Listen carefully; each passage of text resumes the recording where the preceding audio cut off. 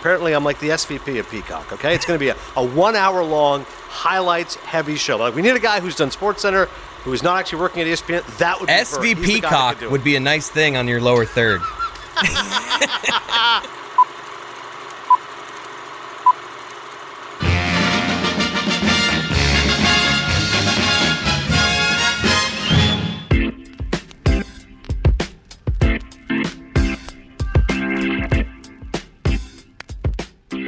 Drive My Car shows people devastated by loss, allowing time to ripen those wounds and distort their understanding of love and purpose. That's from Estelle Tang of BuzzFeed News. One of our feature reviews this week is Drive My Car.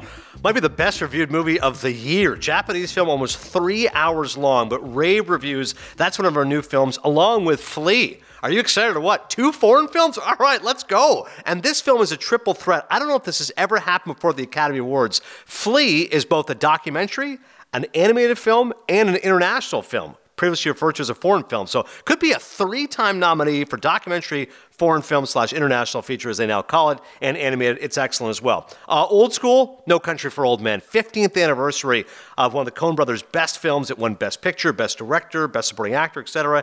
Because of all the football this weekend, Heaven Can Wait. Old football movie starring Warren Beatty. Came out the year I was born, so we'll talk about that. But the real key is this, the wild card. W. Kamau Bell.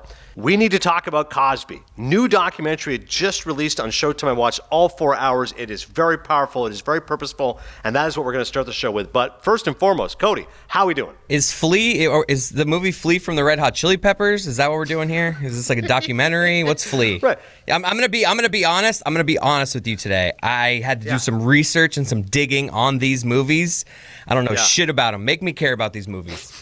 Well, that was part of the goal as well. As I had said to you, I'm like, okay, normally we go new movies, old movies, wild card, which is the interview. And this week I'm like, listen, I don't know how excited people are going to be for a movie from Denmark and a movie from Japan, with respect. So, you know what? We're going to lead with W. Kamau. It's a great conversation, honestly. Yeah.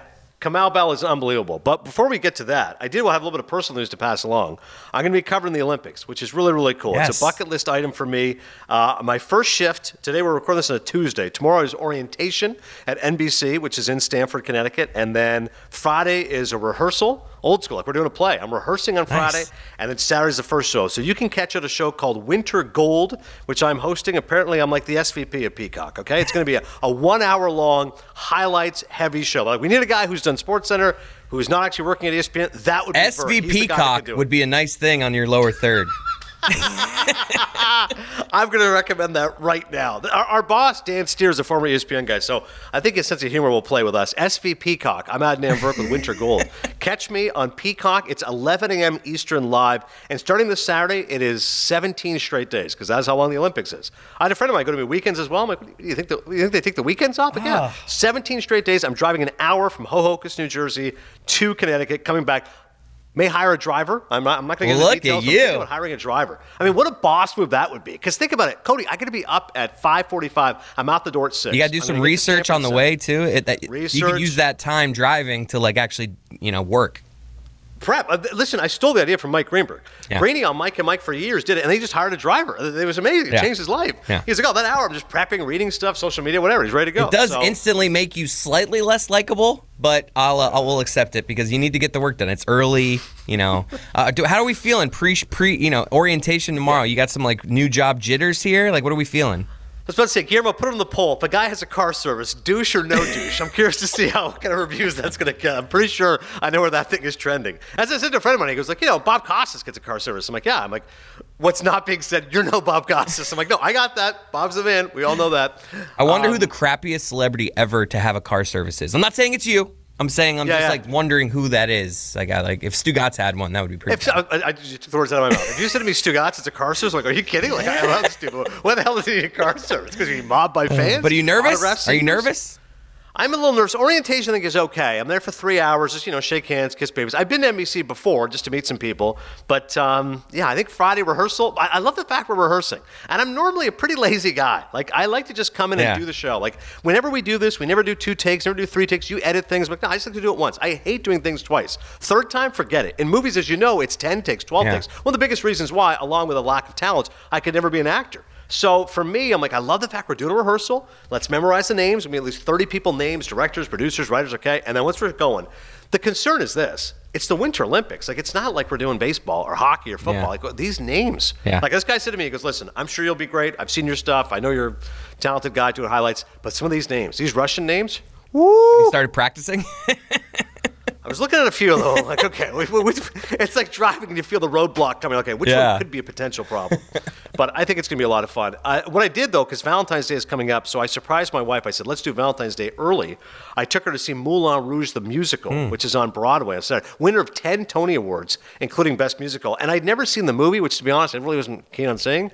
But I was like, let me see the movie so that way I know the musical better. I saw the movie Friday night. Saturday, we saw the musical. Sunday, I spent the entire day looking for my testicles. I could not have been more neutered. Like 2 hours of lovey-dovey musical Friday night. Saturday, wake up, and I got 2 more hours of this. Thankfully, I don't know if you know the story. It's set in a brothel. So, at least we get some eye candy here. I'm paying hundreds of dollars here. By the way, the other issue is this. And Broadway, clearly you don't go. You're in Miami, but masked the whole time. So I was a little hungry. I get the babysitter set up with the kids. I show up. I'm like, all right. M&M's? Like, oh, no snacks, no concessions. Oh. Aye. 18 degrees in the streets of New York. That walk afterwards, the wind just to get food. I'm like, oh, my God. I just watched Moulin Rouge. Did someone just feed me a goddamn cheeseburger? Let's go. Oh, that's great. Any plans for you for Valentine's Day? Valentine's Day. I stink at holidays. I'm not romantic. I need advice. How do I be more romantic with my wife? I mean, I got that part covered. All right. I'm talking about, with gifts and dinners and... I was going to suggest an exotic massage, but maybe some oils or something. Baby! We'll get into Cody's love life. But if you have any suggestions, please tweet us at CinephilePod. How can we give Chris some more advice, aside from spending a lot of money like I did on going to see Moulin Rouge, the movie, and the musical? Let's not waste any more time. We need to talk about Cosby. Bill Cosby, obviously one of the greatest comedians ever, and a horrific human being who raped and drugged women for many, many years, was in prison, now out of prison. The Cosby Show at its peak, 65 million people used to watch it.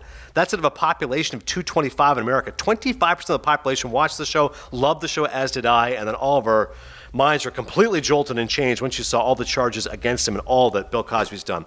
We need to talk about Cosby. It's on Showtime, and like I said, it focuses not only on the comedy, his beginnings, his humanitarian efforts, the money he gave back to education, but also the fact he committed some horrible crimes and did so repeatedly and has shown no penance, no forgiveness whatsoever. Enough yapping out of me. W. Kamau Bell. Here's our excellent guest. We need to talk about Cosby.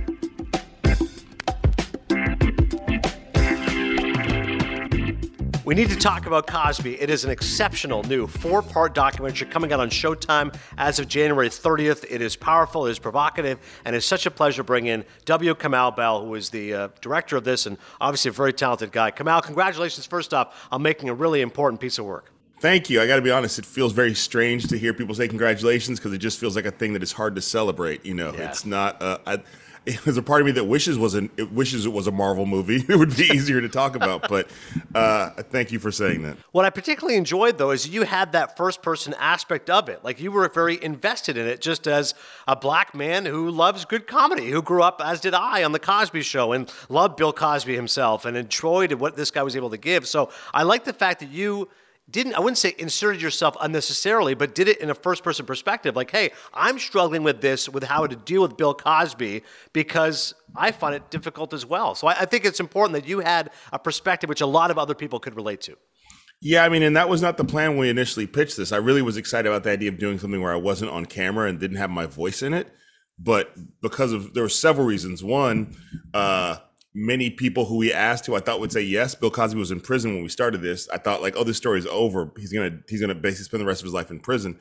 I thought we can talk about this. And if I put the stack of no's next to the stack of yeses, more people said no than yes. So it became clear like, oh, I don't have the people I thought I was gonna have. And then COVID hit, and I don't know if you know, COVID's been challenging on people's lives in showbiz. I've heard. Yeah, I don't know if you're the news. So many things that we thought we were going to do. We're going to fly around the country. We're going to talk to people. Oh, we don't want to give you COVID, so we're not going to come into you. We're not going to do that. Or you don't want to come out of your house. So understandably. So eventually at some point we showed a rough cut to Showtime, and the executive there who's in charge of this, Vinny Malotro, who I knew because he was part of how I got United Shades at CNN back in the day, was like, Kamau, you need to be in this. Like, because it just felt like, what's leading us through this if we don't have all these other things? And I sort of came to the decision that he was right. And so, yeah, I definitely was sensitive about not looking like it's not Roger and me. It's not Cosby and me. You know what I mean? It's a way bigger story than that. But but I have to be honest about the fact that it is my instinct to tell the story. And because people know me from United Shades, there's a way that people will maybe listen to this differently if I'm sort of like, if they can feel me in it. Shout out to Michael Moore and Flint, Michigan. So I think the real stars of this film are the survivors. And to your point, I'm glad this wasn't done over Zoom interviews. They're there in person, and they're telling these stories. Here's what But a lot of those interviews, I was on Zoom. You were on Zoom, and they were there. Okay. Yeah, so it's just funny. It doesn't feel that way, but it was, Yeah, I felt like you guys. It was very intimate. You were right there with them. I felt like it is amazing, and this is a shout out to the production. Like the on the ground production, like the people who get no love, the camera crew, is that they set these things up where there's like laptops facing them, and like after, and you feel like it's going to be weird, but it becomes intimate very quickly. And some of it because those women knew me from United Shades, so they felt like they came in knowing me. So yeah, at times they'll reference you, right? They'll say, "Hey, come out, I need a sacker. I'm not sure if I can say this way." And I like the fact you'll kind of have the behind the scenes stuff. People handing them iPads, they're watching clips from the Cosby Show, they're reacting. But a few stories really stood out to me. One, the woman who tells a story of her and her friend going to hang out with Cosby, and her friend is falling asleep. And she's not quite out of it yet. He's drugged both of them. And she sees Cosby literally leering at her friend, and she can't even be coherent. She's kind of like, we got to get out of here kind of thing, trying to wrestle her friend. And instead, Cosby kind of turns his attention to her. And as she very graphically and disturbingly describes, he has oral sex with her and then bends her over, does her doggy style, and like, okay, get out of here. And like, just discards her like such a carcass. And the fact that she said, until Bowman came out years later, she goes, I thought like I was the only one. Like so many of these women thought like, oh, I thought this was an isolated incident, because so many thought, well, this can't be the Bill Cosby we all know. And all of a sudden the strength in numbers, once it was overwhelming, just like from a purely visual perspective, from a cinematic perspective, when you start showing year by year all the incidents happening. And then even later on, once Bowman comes out, right after Hannibal Buress' joke, literally the screen is like 60 boxes, right? It was like this month, then this month, then this month. I mean, that was insane, the way that when you look back at not that very long ago, how one thread, the bravery of a few people, all of a sudden just explodes.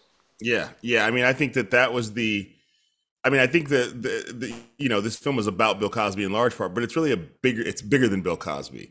And I think the fact is like Bill Cosby can't get away with what I believe he got away with unless there is a culture of America that says, don't believe women when they say they've been sexually assaulted or raped.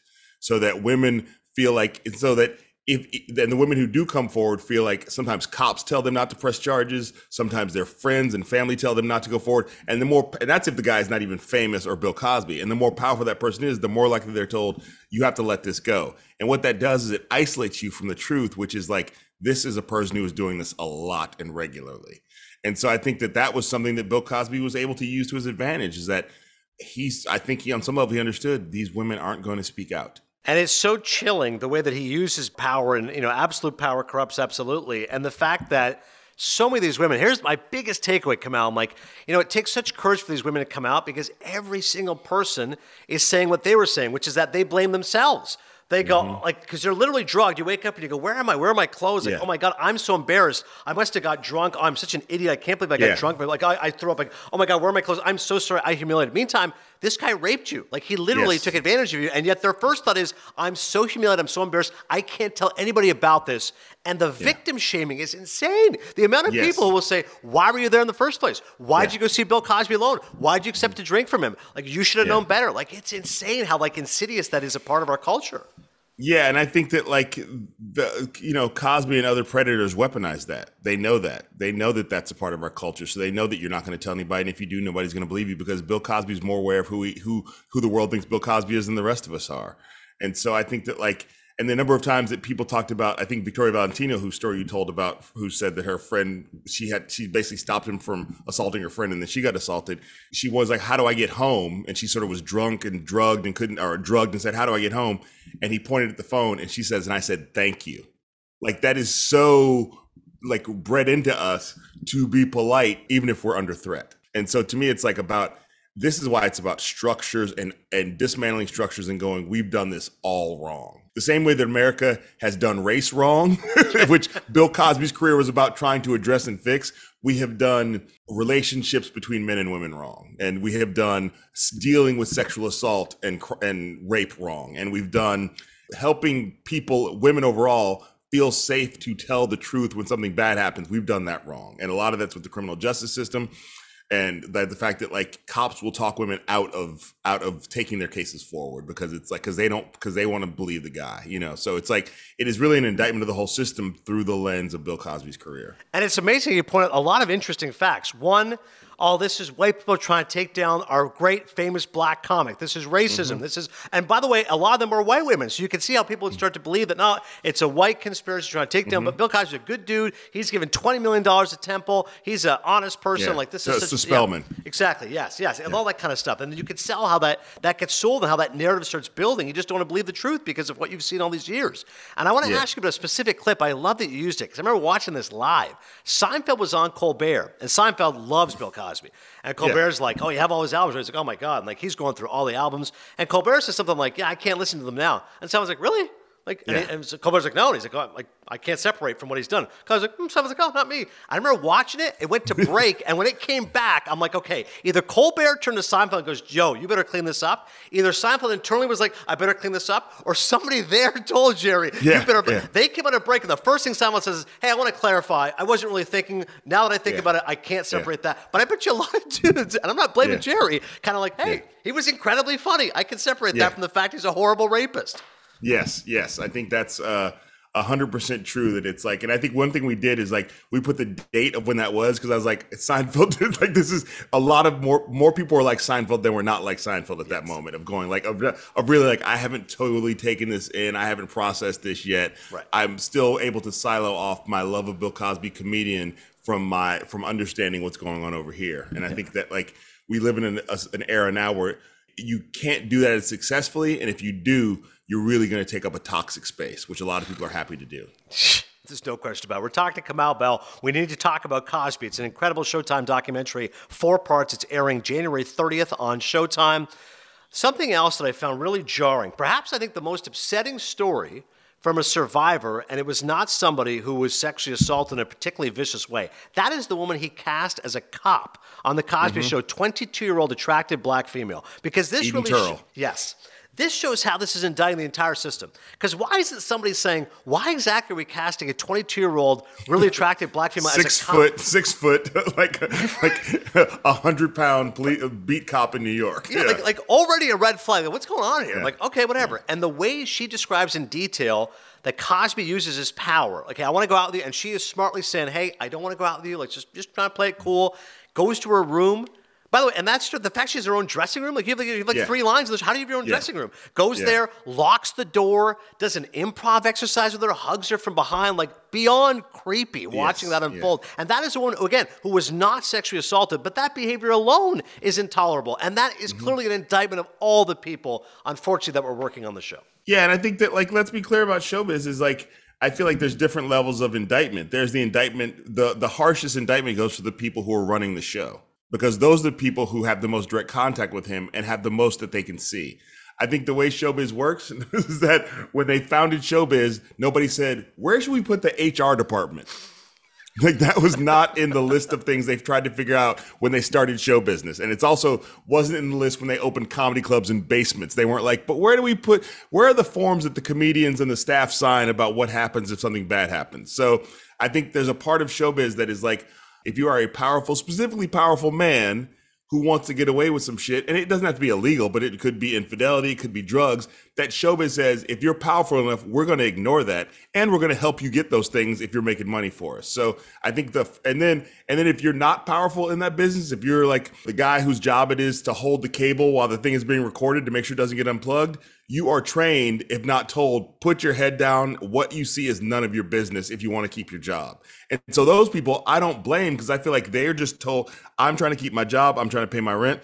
There is no HR department that I've been made aware of where I can anonymously report anything. And this is also, I'm stepping into a moving stream. This is how the business was. And in the first episode, we started to talk about that, the 60s, 60s era of show business and the Playboy Club about that. You know, you see clips from movies that you go, Sean Connery physically took a woman, spun her around, smacked her on the ass and said man talk and pushed her away. And he hit her on the ass so hard, he rubs his arm because it hurt because he hit her on the ass. And he's the hero of the movie. He's not the hero now. Yeah, and it's interesting. My friend Jamel Hill, and former colleague at ESPN, now with Meadowlark as well. She was great when Jamel was like when the first shock was you heard Cosby was unfaithful. Like, oh, okay, like that's kind of surprising. Didn't think so. But hey, like infidelity is between a man and a wife. Like, okay, whatever. Yeah. This is a completely different can of worms now if this guy's assaulting people. And that transgression, or should I say transformation of Cosby, which you do show so well, I Spy, like he was a leading man. Like he was a black, good-looking guy, dramatic actor. Fat Albert was huge. Those comedy albums were so influential, so well done. Mm-hmm. And then he won 8 Grammys in a row. Yeah, do you understand? This guy's a brilliant comic. There's no doubt about that. The first 3 times he was nominated for an Emmy, he won an Emmy as a black. And at that era of America, when he was the only black guy on TV in a leading role. Yeah, it's amazing. And then I remember the transformation of Cosby to like grumpy old man. I remember him saying, "Hey, pull your pants up and stop using the N-word." And one of the funniest clips of the entire movie is when you show the Eddie Murphy clip where he talks about Bill Cosby chastising him, and Eddie Murphy called Richard Pryor. Richard Pryor said, "You tell him to suck my dick."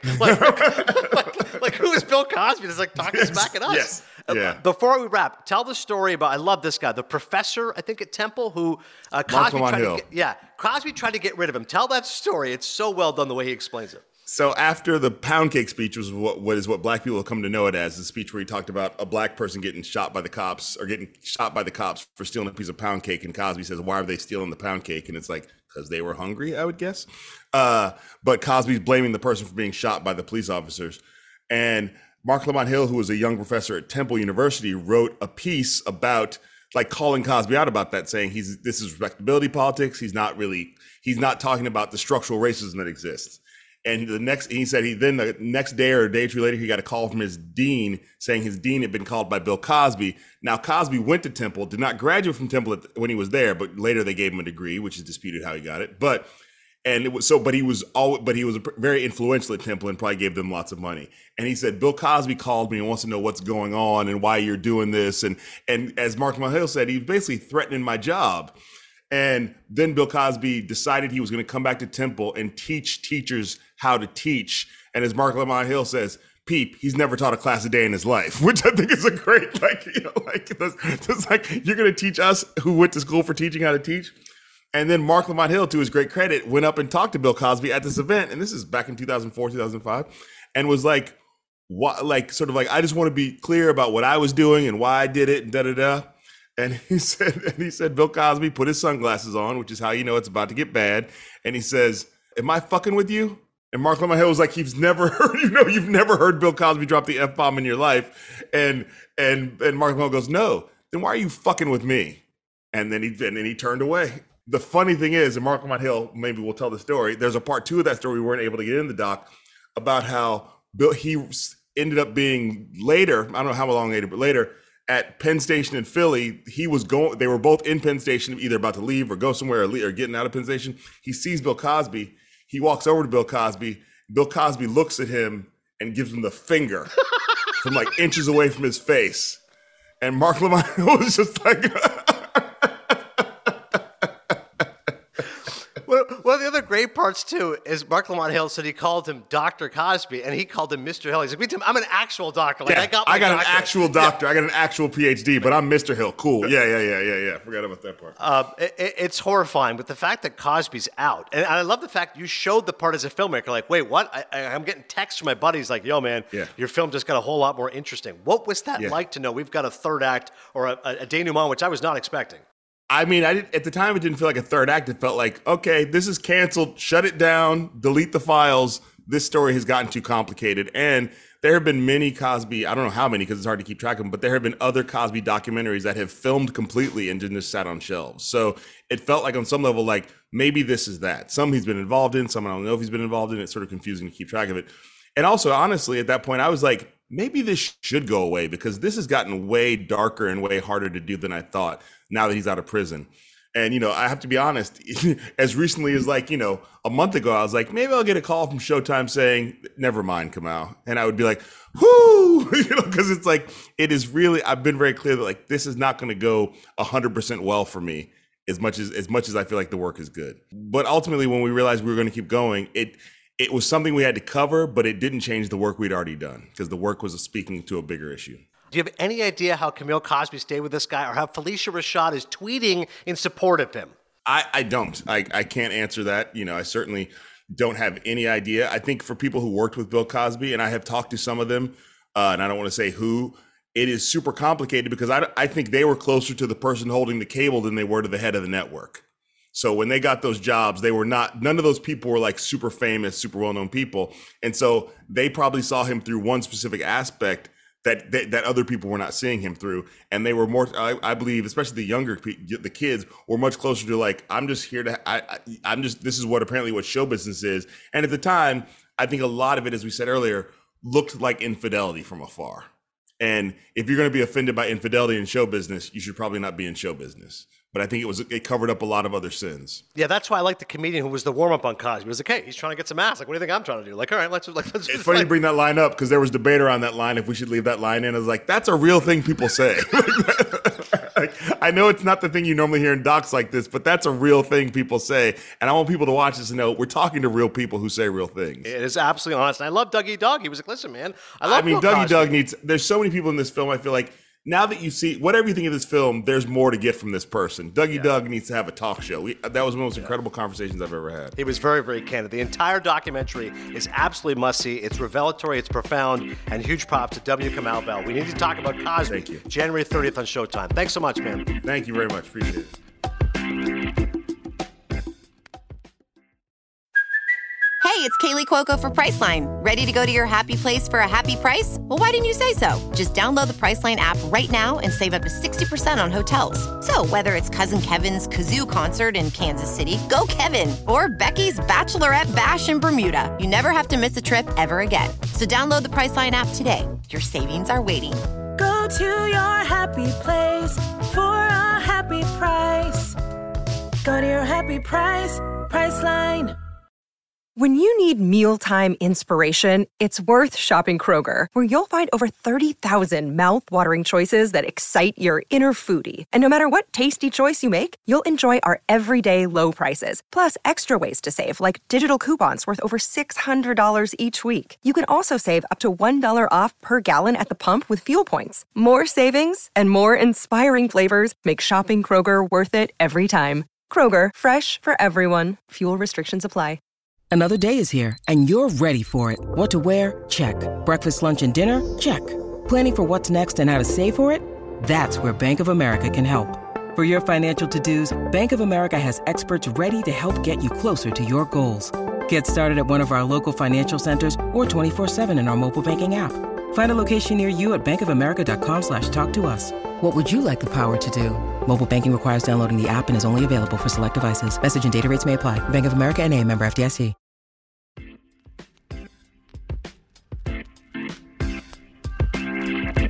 All right, great stuff there from Kamau Bell. Once again, check out We Need to Talk About Cosby on Showtime. All right, time for our new movies here. First up, Flea, which tells the extraordinary true story of a man, Amin, not Amin El-Hassan, on the verge of marriage, which compels him to reveal his hidden past for the first time. It's directed by Jonas Pohrer Rasmussen, which sounds like one of the names I'll be saying for the next 17 days on Peacock. It's also written by Amin Nawabi and Jonas Pohrer Rasmussen. Check him out on the ski jump.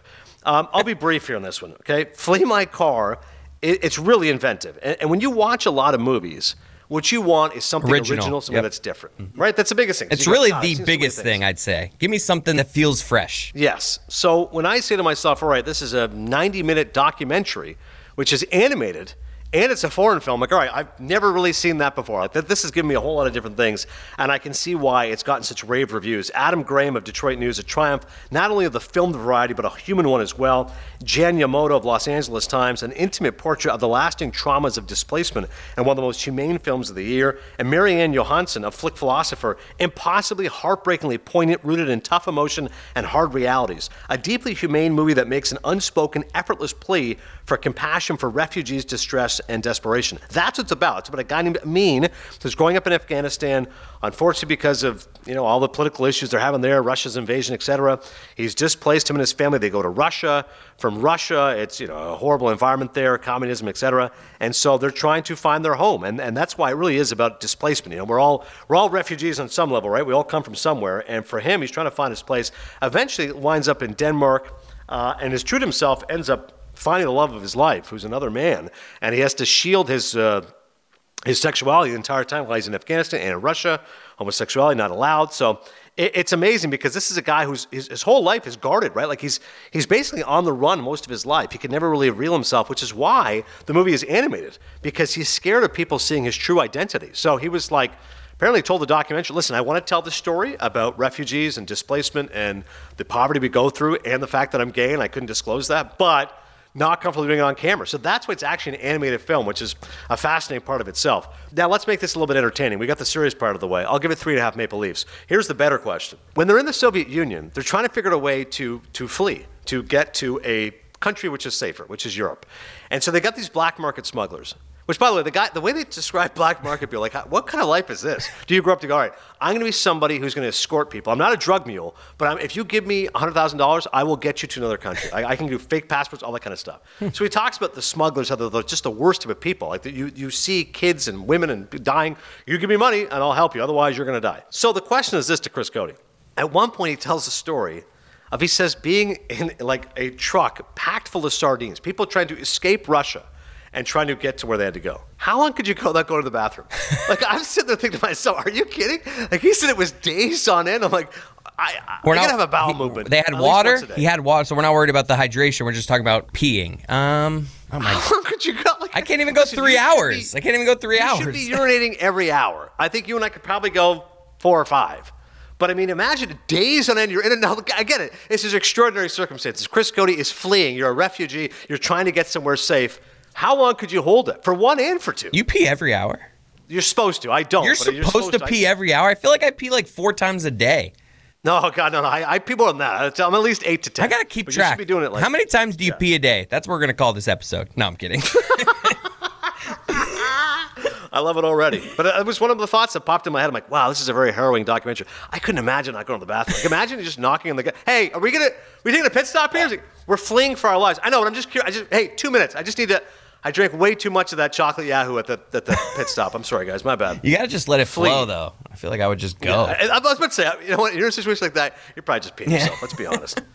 Next one up, Drive My Car. This is very rare that a foreign film wins Best Picture. That's from Society of Film Critics. So the New York Film Critics, they are their own association. They vote their Best Picture, right? And it's Drive My Car. So it's not just Best International Feature Film / Foreign Film. That's their best movie of the year. The LA Film Critics did the same thing as well. So think about all these other movies, all right? There's West Side Story, there's Belfast, there's Power of the Dog. They're going, no, our Best Picture of the year is a nearly 3-hour Japanese film. Now, the LA Film Critics did this before. They did it with Parasite, which ended up winning the Best Picture. Good movie. And now Drive My Car has a lot of buzz around it. So I'm very, very excited to see it. I'm like, all right, here we go. It's nearly 3 hours. What is it about? The story is about a man who is a theater actor / director.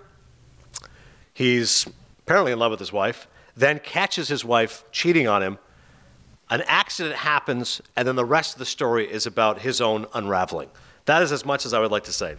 Drive My Car, from Estelle Tang of BuzzFeed News, shows people devastated by loss, allowing time to ripen those wounds and distort their understanding of love and purpose. Chris Hewitt of Minneapolis Star-Tribune. Drive My Car viewers need to be patient, but that patience is rewarded. I'm glad Chris mentioned the issue of patience. Cody, this film is 2 hours and 55 minutes. When does it get good? good? 3 hours. When do you say to yourself for the first time, I'm enjoying this? That first hour, I was ready to drive my car off the cliff. Maybe that's why it's called Drive My Car, because of the first hour. That's even more unlikable. I drive a Porsche. So, okay, this Look at you. Driving his Porsche. So the fact that I'm willing to drive my Porsche Panamera, that shows you how bored I was. In the second hour, I was like, you got to be kidding me. Like, I'm like, I can see why the critics like it, okay? It's about this guy and sorrow and suffering and guilt. But gee, can we get a car crash here? Like, can we get some, like, guns? Can we get some, like, Matrix type stuff? Let's pick this thing up. The last hour is fantastic. Really? The last hour of Drive My Car is a 4 Maple Leaf movie. The first 2 hours are a 1 Maple Leaf movie. Therefore, I'm giving the very unpopular 2 Maple Leaf review to Drive My Car. And I know critics are losing their mind. It's the heavy favorite. So it's not just the first hour, though. It's the first 2 hours. First 2 hours. Wow. My man. Because by the way, here's what it's called. But you stuck with it. I felt like you kind of felt like something good was coming. Because I'm not that you're one to stop watching a movie, but yeah, I'll never give up. Yeah, I'll never give up. It's like a marathon. I'll just keep going. But at one point, I mean, I kept thinking of this too. The title "Drive My Car." What do I think of? The Beatles. Baby, you can drive my car. I'm like, all I kept thinking of, I'm like, that's a pretty upbeat title, considering it's not really an upbeat movie. And if you're wondering why that is the title, after the unraveling of this human being, he's now a director. He's directing Chekhov, which, trust me, I get the parallels. It's a Chekhov play. It's about his life, yada, yada, yada. The theater company where he works at says you have to have a driver. This also dovetails back to my job coming up with Peacock. Wow, full because circle. They say the company doesn't want you to drive yourself. He's like, I can drive. I love to drive. I'm good. They're like, no. Here's a younger woman. She is your driver. And a little bit of like sexism. He's like, I don't need some broad driving me around. Yeah. And they're like, no, she can do it. So the reason why it's called Drive My Car is it's about a woman driving a guy to his job as a theater director. And of course, he's got baggage from the past. She has issues. They make a connection. The last hour, again, is amazing. Once you get to the payoff of what these guys are dealing with, and I can understand why, again, it's about very, very heavy themes. But I couldn't imagine, like, you watching this, Cody, you'd be enraged. You'd be like, are you kidding? You're making me watch this? I have to admit, I'm very intrigued by this final hour. But to answer your question, there's no shot I'm sitting through 2 hours of boringness just to get to, like, No, I might, James I'm Foley's gonna be upset. I'm the type, especially because you kind of set it up for me. Yeah. I need to just know when the thing happens that you didn't tell us about. Can I just fast forward to there? I feel like based off your setup, I get it. He's a theater director. What part of the movie? I need to know when that happens. I'll start there. Yeah, you need to see the scene where she's cheating on him because that's pretty good stuff. Okay. Too. He's going to the airport. He goes to the airport. Flight's canceled. Goes back home. Doesn't tell his lady. Opens the door. Oof. Making the beast with two Thank backs. you for the sound effects. Thank you for that. And she doesn't even notice that he notices. That's the best part. He walks in. She keeps going. Eyes are closed. She's facing the other way. He's just like, okay, just want to. Hey, my flight got. I'm just gonna get. Oh, he just leaves? Oh, I'm not leaving. Just leaves. I'm not leaving. Yeah. Drive My Car. Fun movie. Baby, you can All right, drive those are my your new car. movies. How about some old movies? I'm going to go really quick on Heaven Can Wait. Warren Beatty, he directed it, he starred in it, I think he produced it, co-wrote it. Like, it's all about Warren Beatty. Warren And so Beatty. We're all about football right now. I mean, listen, we've had 6 insanely good Moonlight NFL won playoff Best games. Picture. Was that I was Warren like, Beatty? Warren Beatty, who many people exemplify with that moment, which I, of course, am connected to. I'm like, let me just watch a football movie. I can't get enough football right now. So Heaven Can Wait, I got to be honest with you, wasn't very good. Heaven Can Wait, Heaven Can Keep Waiting, because this wasn't worth it. I had never seen this film, 1970, again, rewarded by the critics. It's about a guy, what do you think? He's a football player, he dies, he goes to heaven, he goes, no, I want to go back to life, so he goes back in another person's life, and I got to be honest with you, I thought it was a ludicrous movie. It was That seems ridiculous. His hair is awful, like it's horrible hair on Warren Beatty. This is 1978 hair. I did like the supporting cast. I love James Mason. You know, me and Rogowski, big James Mason fans. I texted Rags immediately. He's like, oh my God, James Mason. Like, and he wrote back, apparently Heaven couldn't wait. I was like, oh, Jesus. It's terrible. Classic Rags. It's terrible. And that is classic Rags. And then Jack Warden's in it. I love Jack Warden. He was in The Verdict, which again, me and Rags love that movie. So I like the supporting actors. But as far as the movie itself, I mean, listen, Nicholas Wapshot nails it of the times. Beatty, well, maybe he doesn't nail it. Beatty can carry out this sort of whimsy by playing it straight and keeping the ludicrous premise credible. You know, it's ludicrous. But the film is dogged by the nagging vision of what might have been. Yeah, I don't really understand why this movie is loved by so many people. So Heaven Can Wait.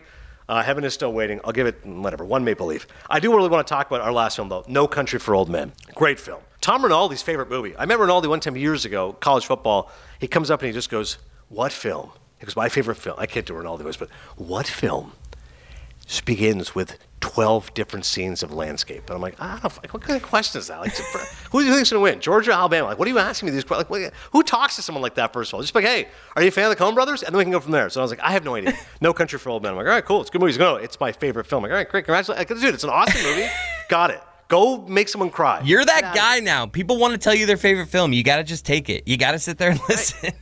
I do. You're exactly right. Like, I had no interest in the conversation beyond, hey, Tom, how are you? And he just kept going. All right, well, Rinaldi's going to tell me. Dave Fleming also loves No Country for Old Men. So it's a hell of a movie. I've never seen it, though. I'm not going to lie. I've never seen it. When you first sent me the movie and I was like, let me do the thing for it to send Adnan info on it, I was thinking in my head, My Country, We're Out. What's the George Clooney movie? Brother, Where Art Thou? I don't know why. That's the movie I thought I was about to start researching, and then I realized, shit, Tommy Lee Jones is in this. So yeah, that's my preparation for today's episode. Yeah, that's okay. I'm not crazy about that one, so I'm glad we did not do that George Clooney. A Coen Brothers film I'm not crazy about. I love No Country for Old Men, though. As I said off the top, an Academy Award winner. It was finally the moment where the Coen Brothers got all the adulation that they deserve from the Academy. For many years, they made these independent films. They're kind of obscure, kind of quirky, definitely throwbacks to old films that are generally well-reviewed. Obviously, Fargo won for screenplay and for actress. And then there's films that weren't well-reviewed, like The Hudsucker Proxy. There's films that people love, like Raising Arizona, very funny, very zany. But No Country for Old Men, everyone goes, you know what? These guys have had their moment. Best picture, best director, supporting actor Javier Bardem, and it's amazing. The one thing I don't like about it is it's not as much like their other films in that it doesn't have a lot of humor in it. Normally they have really serious themes, but there'll be humor, and there's whimsical, and it's ironic and silly at times. No Country for Old Men, though, is very straightforward. It is lean and mean. It is a sparse Western, and it's all about one horrible bad guy played by Javier Bardem. Speaking of her horrible hair, when he won the Academy Award, he did say, the Coen brothers maybe wear this ridiculous haircut, but he is a guy who goes around the cattle prod. That is how he kills people. And this story is all about fate and chance. And it's about the goal to catch Javier Bardem and the issues involving that, because he's a guy who feels like the Terminator. I mean, he's a realistic killer who just kills for no apparent reason. At one point, he goes in to meet a guy, a little cowpoke, and says, all right, call it, meaning with a coin. Speaking of coin flips, when it comes to football, this guy, it's life or death. And he says, call it. And if you don't answer the call the right way, he will kill you with a cattle prod. Like, he's just a freaking insane person. Then you've got Josh Brolin, who's ripped off a bunch of money, so he's on the run, and Anton Chigurh, Bardem's character, try to chase him down. And then you have Tommy Lee Jones, who's just got that craggy face. Like, he looks like he's just born from the Wild Wild West. And he, of course, is the sheriff trying to catch both of these guys. So those are the three principal characters. I did mention there wasn't much humor. Here's a couple of them, though. There's one scene after someone gets murdered, and Josh Brolin calls. Javier Bardem answers it, and he says, is Carson Wells there? And Bardem takes one look at the carcass and then says, not in the sense you mean, which is a great line. Is Chris Cody there? Not in the sense you mean. He's here, but I just murdered him. He also, later on, they talk about fate. Towards the end, one of the characters is a minor character, says to Tommy Lee Jones, you can't stop what's coming. It ain't all on you. That's vanity, which is rare for the Coen brothers, but that to me is almost like a religious statement. Like, whatever happens in life, man, it's up to God. There's only so much you can do. So if you think you can change things in this whole argument of fate versus free will, you and I can change our lives. Actually, no, you can't. If you're going to get murdered by the guy with the cattle prod, that's going to happen. If things are going to work out well for you, they're going to work out for you. And if they don't, that's just life. But it's a great line. You can't stop what's coming. It ain't all on you. That's vanity. And now we get to the humorous part, which I know Chris is going to love. At one point, Brolin is in the hospital. I don't need to go into details, but he's in pretty rough shape. Yeah. He wakes up, and it's Woody Harrelson. Woody Harrelson, I love Woody Harrelson. Who doesn't love Woody Harrelson? Supporting character. And Woody knows this guy, Josh Brolin, has all the money. So he's asking him, what happened to the money, where are you? And he goes, listen, I know the guy who's after you. And Brolin doesn't know his name, and he goes, no, I know who he is. And he's like, no, you don't know. His name is Anton Chigurh. This guy's like the boogeyman. Like, forget it. Good luck. And he goes, what happened to the money? And Brolin says, I had to rewind this twice because this can't be true. He says, I spent $1.5 million on whores and whiskey. The rest is just gone. To repeat, spent $1.5 million on whores and whiskey. The rest is just gone. I did the math on this. They're in West Texas. A hooker, a whore at that era, how much are we talking? $100 for the hour? I don't know. $150? Okay. I'm going to say it's $100. Okay. So let's suppose he's generous and gives her $100 tip. What era is this? Yeah, that's a good question, actually. I feel like it's a Western, so it feels from the past, but I don't think it's that much further from what it was. Okay. So the movie came out in 2007. Okay. So let's just say 2007 era. Okay. West Texas prostitutes. Okay. $100. Right? This isn't New York City. It's not Miami. Where you are, I've been thinking it's $300. You're getting some more upscale. But West Texas? $100. $100 tip. Let's suppose he's really... This guy's not the type to give a $100 tip. But let's just say he is. Okay, sure. That's $200. Yeah. Okay? 3 times a day. Yeah. That's $600. I love this math. Okay? Times... Like this, the math on this just doesn't add up. I love how we didn't start with the whiskey. We were like, we know how much whiskey probably is. $4,200 on whores, that's per week. And I believe... I'm going to check this. I believe he has the money for 6 weeks. So, we're like, what is this guy, Wilt Chamberlain? 20,000 women? $1.5 million on horse and whiskey. No, you spent maybe $25,000 on whores. Tops. It might have just been a lot of whiskey. This Canadian Royal whiskey is apparently the greatest whiskey. $1 million on whiskey. That's one of the great mysteries ever of this movie. No Country for Old Men, brilliant film. That's great. But if I ever meet the Coen brothers, Joel and Ethan, I'm going to say, I just have one thought. When Josh Brolin says spent $1.5 million on horse and whiskey. Did you guys do the math on that, or did you guys just like come up with a ridiculous number? Doesn't make any sense. Is Tommy Lee Jones the good guy in this movie? He is the good guy. Tommy Lee Jones looks like a bad guy, but always plays a good guy. Is he a bad guy in any movie? I'm so glad you brought this up. Ben Lyons head over to the house maybe about a month ago. My wife, of course, loves movies, loves all this stuff. And Ben, for years, has worked for E! News. He's interviewed every celebrity. Yeah. So we're asking, who's the nicest person, who's the worst person? And I hope he doesn't mind me disclosing this, but I was like, who's a tough one? Tommy Lee Jones. He goes, I've interviewed Tommy Lee Jones, and he just like, tough. And I go, just like quiet? And he goes, No, he challenges you. Like if you ask a question, he'll come back at you. And I'm like, oh my God. Like De Niro is famously quiet. Was great on Cinephile. But generally, if you ask him, how's the movie? Great. Yeah. What was it like working with? Good. Awesome. Yeah. Like he's not being a jerk. He just doesn't have a lot to say. Yeah. Because Tommy Lee Jones could say more. He's purposely being a dick. Like he just kind of That's just interesting. digs at you a little bit. I mean, that's honestly the least surprising thing I've heard this whole episode, by the way. Like that fits, like if you just look at somebody and you're like, who could be a little tough, that fits. But it's just like, but that's what I mean. That's the way he looks. So I would think that that's a guy that would have had a career as a villain. But it's like Men in Black, he's a good guy. Few Good Men, isn't he in that movie? See, I'm trying to like. No, The Fugitive. Fugitive. You're right though. He's chasing Harrison Ford. That's what I mean. So he is a cop who should be the good guy. That's what, right. It's just he seems like a guy that could have made a career as a villain, but seems to always play the cop. Interesting. That's an interesting look at me. observation. I just always, when I look at him, it's so many scars and craggly face. It's just his lack of moisturizer. He was like, forget it. I'm not going to do it. Yes. Like at 35, someone told him, "You thought about Nivea cream?" He's like, "What?" Like, I'm not going to do that. I'm like, okay, well, this is my face, and I'm just going to enjoy it. Like, man, craggly face. I love the way the movie ends. By the way, there's 2 dreams that Tommy Lee Jones tells, and they're awesome. Like, it's so well done. I mean, I feel bad because Cody's never seen it, but 15 years. It's spoiler alert. But it's great. He tells those 2 dreams. I think it's a great way to end the movie. Virtually no score in the film. Carter Burwell does the score, but it's over the end credits. But gorgeously shot by Joel Coen. The guy's such a great director. I talked with Tragedy Macbeth recently. The shot composition, the lighting, etc. No Country for Old Men. It looks beautiful. Those are heavy themes. It's a great, great film. If you haven't seen it, go check out No Country for Old Men. My endorsement, not Tom Rinaldi's, should be enough to make you watch it.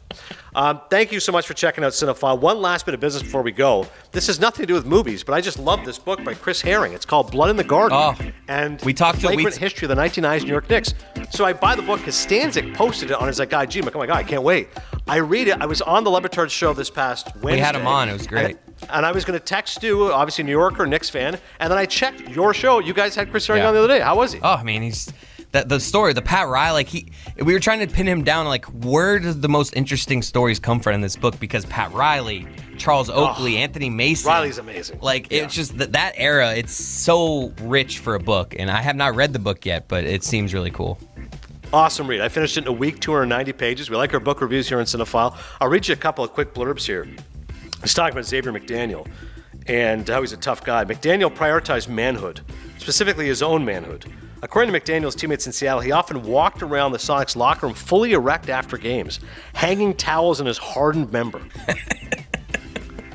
Got a couple more here for you. This is one here about Charles Oakley. In one scrimmage, he dove for a ball that was headed out of bounds, but knocked it into the crotch of assistant Jeff Nix by accident, leaving Nix in so much pain that he made arrangements to see a urologist. The ordeal was a blessing in disguise. During the visit, the doctor found and removed an unrelated growth Nix hadn't been aware of. It's always made me grateful that Oak hustled the way he did. He may have saved my life. And one more here for you. I got one too. If we're gonna have an excerpt off, I got one that I showed Dan. John Starks at one time. Oh, here we go. After a particularly intense regular season game with Indiana in 1995, Starks bizarrely told the beat reporter, "I'm going to cut Reggie Miller's dick off and make him eat it." I'm going to cut Reggie Miller's dick off and make him eat it. That is 290 pages. I just gave you 3 excerpts. There's a reason to go buy Blood in the Garden. If somebody ever comes up to me and tells me they're going to cut my dick off and make me eat it, I'm running away in the opposite direction. I don't care if we're just tough talk. All right?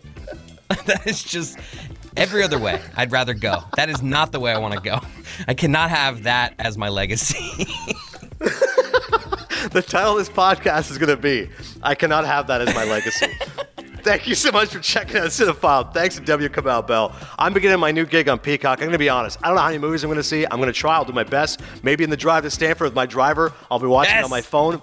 But I will tell you next week, Oscar nominations are coming up February 8th. So Cinephile is a place to be. I will give all my reaction to the Oscar nomination, best nomination, worst nomination, what's driving me crazy, Drive My Car. Thanks for checking out Cinephile. I'll see you at the movies. It's happening daily. We're being conned by the institutions we used to trust. The mainstream media is distracting us with meaningless headlines instead of focusing on the harsh realities facing American families. Time is short before something big happens, and that's why so many folks are preparing. They're becoming self-reliant by investing in emergency food storage from My Patriot Supply. Go to MyPatriotSupply.com and secure 4-week emergency food kits for each member of your family. Each kit contains tasty breakfasts, lunches, and dinners, averaging over 2,000 calories per day. Save $50 on each 4-week food kit you purchase. Plus, get free shipping on Ready Hour 4-week emergency food kits. You're not ready if it's not Ready Hour foods. At My Patriot Supply, you can also get solar power generators, water filtration units, heirloom seeds, and survival gear. Order by 3 p.m. and your unmarked boxes ship the same day. Shop MyPatriotSupply.com today. MyPatriotSupply.com.